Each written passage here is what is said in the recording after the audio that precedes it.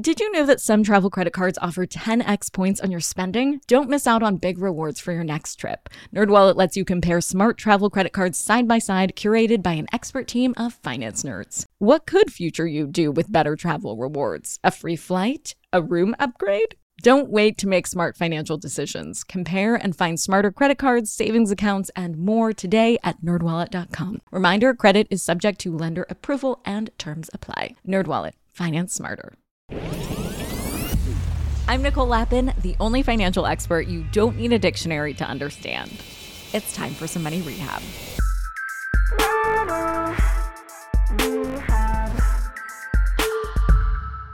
The startup world is changing. If you're up to date on your money rehab, this is not breaking news. If you're not caught up, let me fill you in. The crash of Silicon Valley Bank has sent ripples through the VC and startup economies. Silicon Valley Bank was the bank of choice for many startup businesses, so at first it was a major concern that SVB's crash would take the startup world with it. However, the government did swoop in to help businesses who were banking with SVB, and then the scraps of SVB were purchased by First Citizens Bank, so we're no longer really worrying about a complete upending of the startup scene like we kind of were last month. But some people are speculating that it will be more difficult for businesses to get investor funding because the hullabaloo in the banking world has made everyone more conservative and hold their budgets a little tighter. To all my fellow founders out there who are rolling off the lint from their best suits and ready to start pitching VC firms on Sand Hill Road or wherever, this door closing might feel extremely stressful. I know that feeling all too well, but it really doesn't have to feel that way. And that brings me to my guest today, Daniela Pearson. Daniela is the founder of the female-focused newsletter company, The Newsette, and Forbes reports that she's one of the wealthiest women of color in the United States and the youngest. Not to give too much away, but when she did try to fundraise, she, didn't raise any funds. But now she is glad that's part of her story. So I talked to her about that story from the beginning to the end. Here it is. Daniela Pearson, welcome to Money Rehab. Hi, thank you so much, Nicole. I'm such a fan of everything that you've done. I think I actually heard you speak at DVF's studio once. Yeah. DVF is my mentor and fairy godmother. And so very excited to be on your show. And thank you for having me. Well, it's a mutual admiration society, and DVF is an amazing fairy godmother to have. Yeah. How did that happen? It was pretty crazy. So I started my first company, The Newsette, which started out as just a newsletter when I was 19 as a sophomore in college.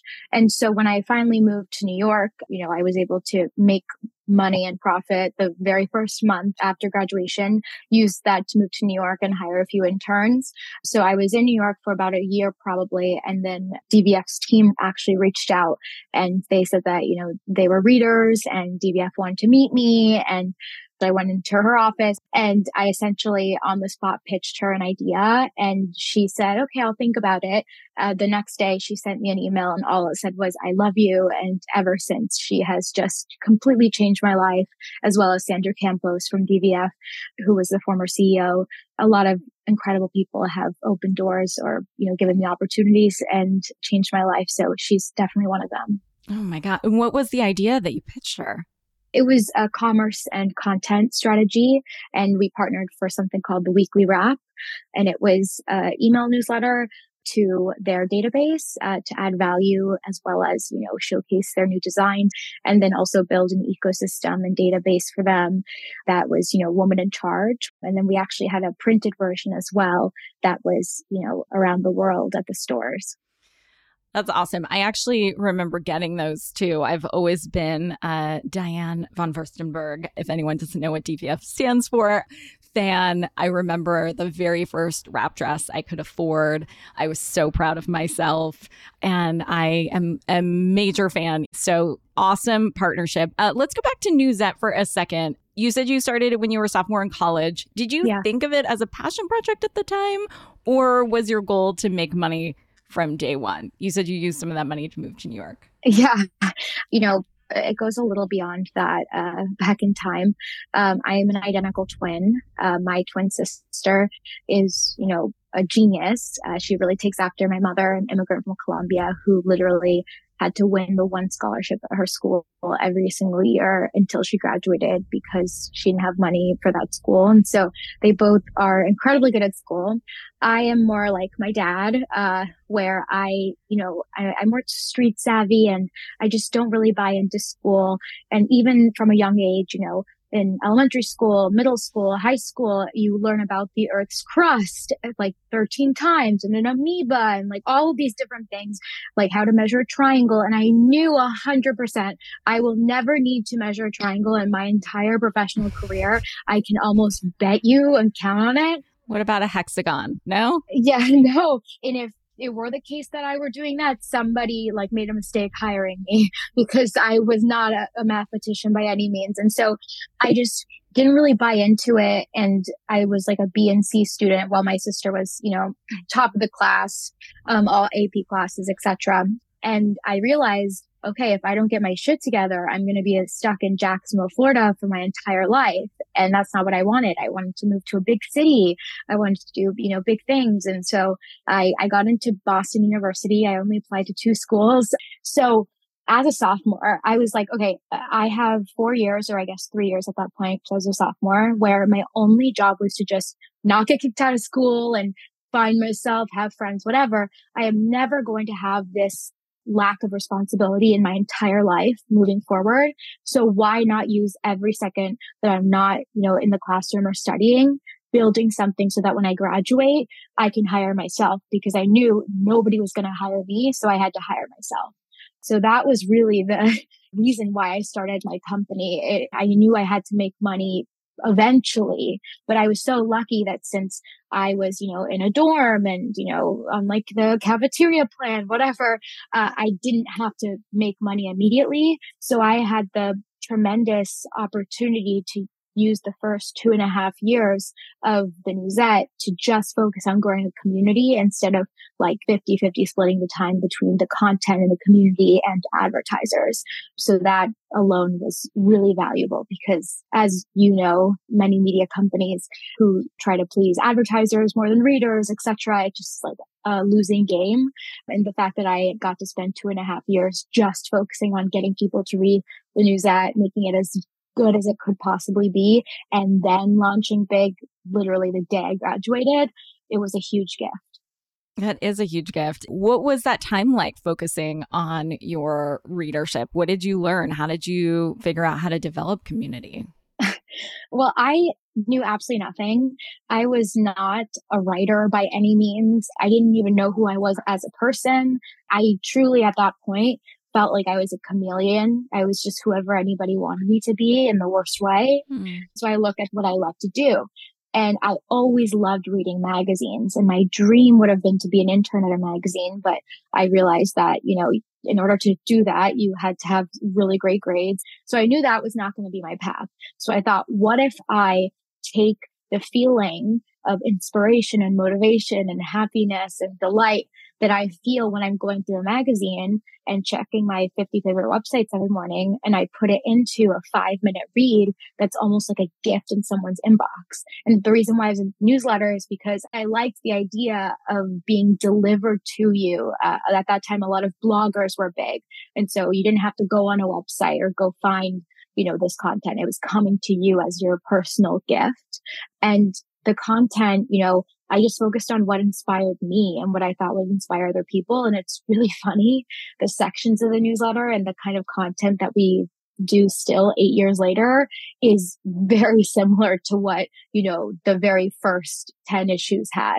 So the day I had the idea, the next day I sent out the first issue to 8 people who felt bad for me when I posted about it on Facebook and signed up. I'm pretty sure half of them were my family.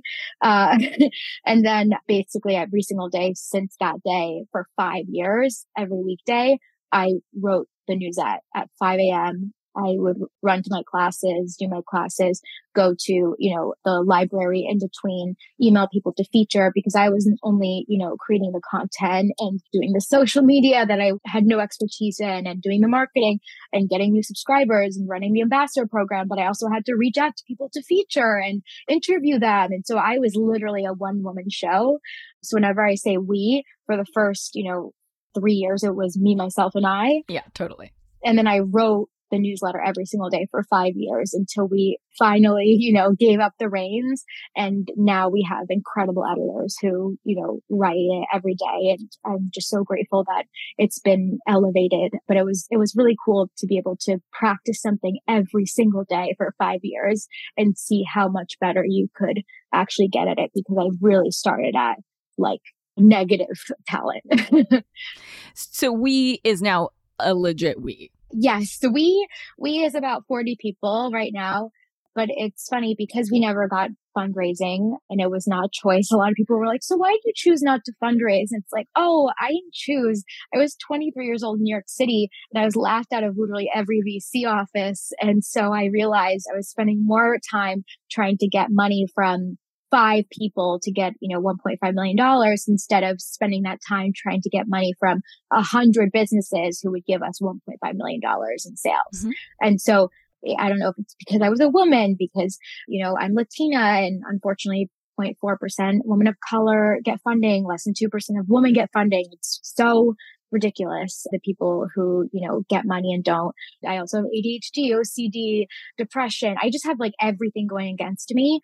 And in those moments where I didn't get funding, I actually feel so grateful now. Then I wanted to just completely just give up and wanted to sink into a hole because I thought this is over. These professionals are telling me that this is not a business, but I literally had no other option. And so that is literally what forced me to then have to, make ad sales for the next month. It was survival mode. I had to survive. There was no cushion. So now 8 years later, we sold, and I say we because I gave a small piece of the company to my mother, who was always basically my only supporter for a very long time. She and I sold 1.25% of the company at a $200 million valuation. So now it's valued at $200 million and we are profitable. And, we went from $1 million in 2019, $7 million to 2020, and then $40 million in revenue in 2021. And when we did 40 million, we only had 15 people on the team. So why originally were you even interested in getting VC funding? Like, did you see it on Shark Tank? Did you think that that's just the way you're supposed to do it? Yeah. So in the media, even now, but even more so 5 years ago, if you raised money, it was like you were a god on a pedestal. And so many people measure people's success by, oh, they raised this much, they raised this much. When in reality, people just assume that it's not possible.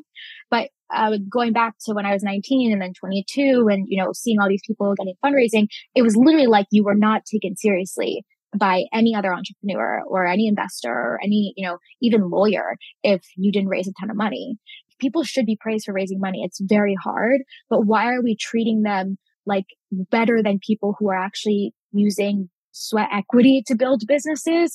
Even though, both are incredible feats, I feel like a lot of people, including myself, were discouraged that if they weren't able to raise money, that meant they were not going to be successful, because every single person you saw that was a success story, that had a big exit, that was, featured everywhere, they all had raised money. So I'm not saying that raising money is bad at all. I'm just saying that I think people need to realize that if you can't raise money, do not count yourself out of being successful just because, 20 VCs told you no. Again, someone is going to tell you yes. And maybe you just need to prove to them with, sweat equity and maybe partnering with other people that can help you without having to have a big investment, that your idea is real, but you shouldn't take that as a, you are not going to be successful, because that's the way I took it. Totally. And, you're first generation American, so am I. I rejected a lot of these sort of basic ideas around money, like don't take on debt. If you don't have money, don't buy something. And so I think later in life, I realized very similar conclusions that, taking money is maybe not the end all be all. Being profitable, like coming back to basics, is much more impressive. So kudos to that. Thank you for sharing, and thank you for opening up about so many of your struggles. After that rejection, it sounds like you reframed it to redirection. Yeah. I'm sure that wasn't immediate though. Like, how long were you in this transition period where it started actually working for you to be reinvesting? It took me a little over 5 years. And that is, a long time if you think about companies that go public within, 4 years and, whatever. But it took much longer for me because I had to make mistakes. And luckily, I couldn't make $1 million mistakes because I did not have that kind of capital. I was literally like, we have to sell and then we have to use that money to support the next month and the next month. And so that put me in almost like survival mode. And so obviously, I had some of my most depressing states and most, mentally unstable states in college. And now I'm actually going to be the commencement speaker for the business school this year, which I'm really excited about. Wow. And then being rejected by VCs and realizing I only had money for one more month, all of those times I could have easily given up. But I was like, I have to make this work. I built this, made this bed. I have to lie in it. And so finally, when we felt like we had resources and we were becoming a really, big business was when we started getting RFP'd. The very first one was Ulta. And I'll never forget this. And I always call out Ulta. I had two people on my team, myself and someone else, and we got an $100,000 RFP and we won it. And I was like, that could pay literally our entire year of expenses at that point. And then all of a sudden, other, big Fortune 500 companies wanted to work with us.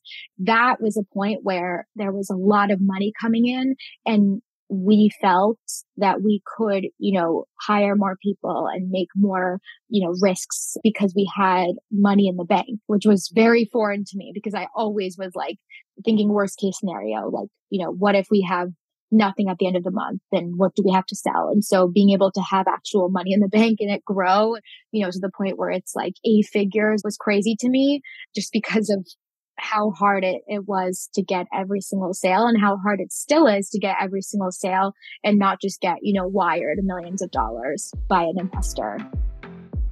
Hold onto your wallets. Money Rehab will be right back. Money rehabbers, you have money hidden in your house. Yeah, just hiding there in plain sight. Okay, so I don't mean you have gold bars hidden somewhere in walls, treasure map style, but you do have a money-making opportunity that you're just leaving on the table if you're not hosting on Airbnb. It's one of my all-time favorite side hustles. By hosting your space, you are monetizing what you already own. It doesn't get easier than that. For me, hosting on Airbnb has always been a no-brainer. When I first signed up, I remember thinking to myself, Self, you pay a lot of money for your house. It is time that house returned the favor. And to get real with you for a sec, I felt so much guilt before treating myself on vacation because traveling can be so expensive. But since hosting on Airbnb, I feel zero stress for treating myself to a much needed vacation because having Airbnb guests stay at my house when I'm traveling helps offset the cost of my travel. So it's such a win-win. I mean, if I could do it, you could do it. And your home might be worth more than you think. Find out how much at airbnb.com/host. Do you ever get FOMO, fear of missing out? Well, do you ever get FOMO-tupita, fear of missing out on the perfect hire?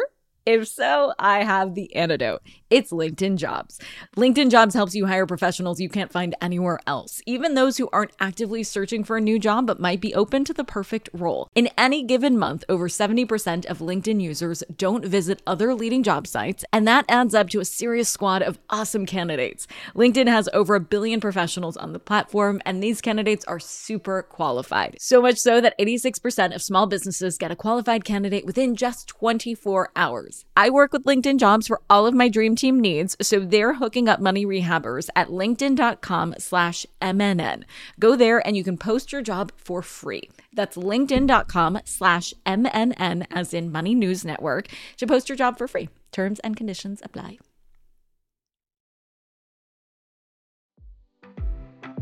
And now for some more money rehab.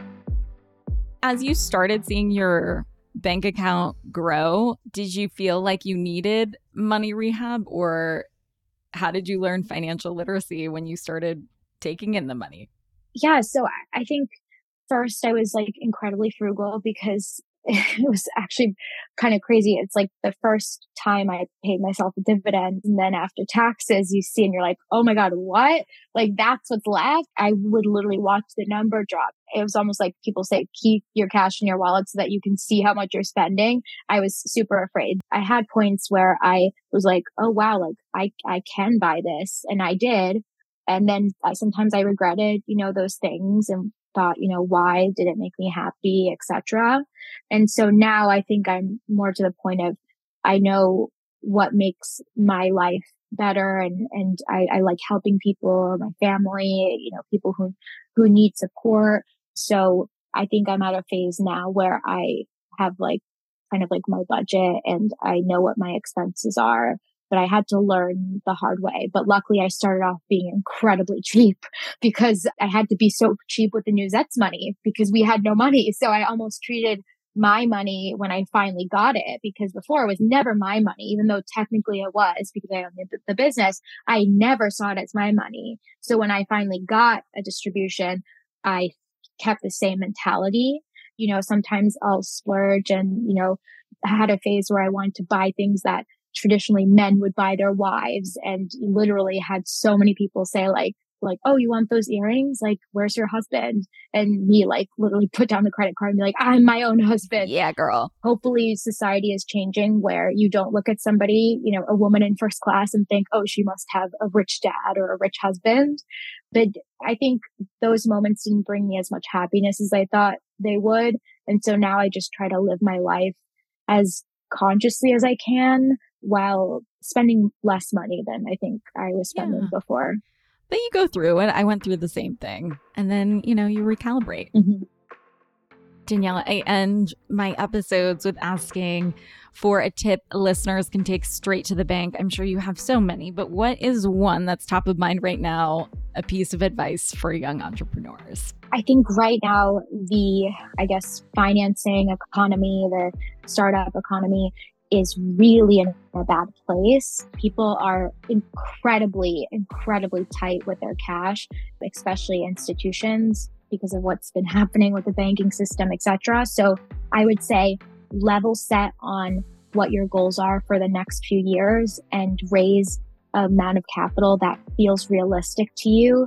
And don't be afraid to maybe give up more than you'd want to for a good partner, rather than, if someone offers you, more money for less equity and they're not a good partner, because you really want somebody who's going to continue to invest in your business. So I think grow lean and grow strong, but just realize that the next year it's going to be incredibly hard to raise money. And so if I were an entrepreneur right now starting my first business, I would maybe like friends and family, more like angel investors, etc. People like me, people who write even bigger checks than me, because we're looking for places to put our money that's, not like a bank right now.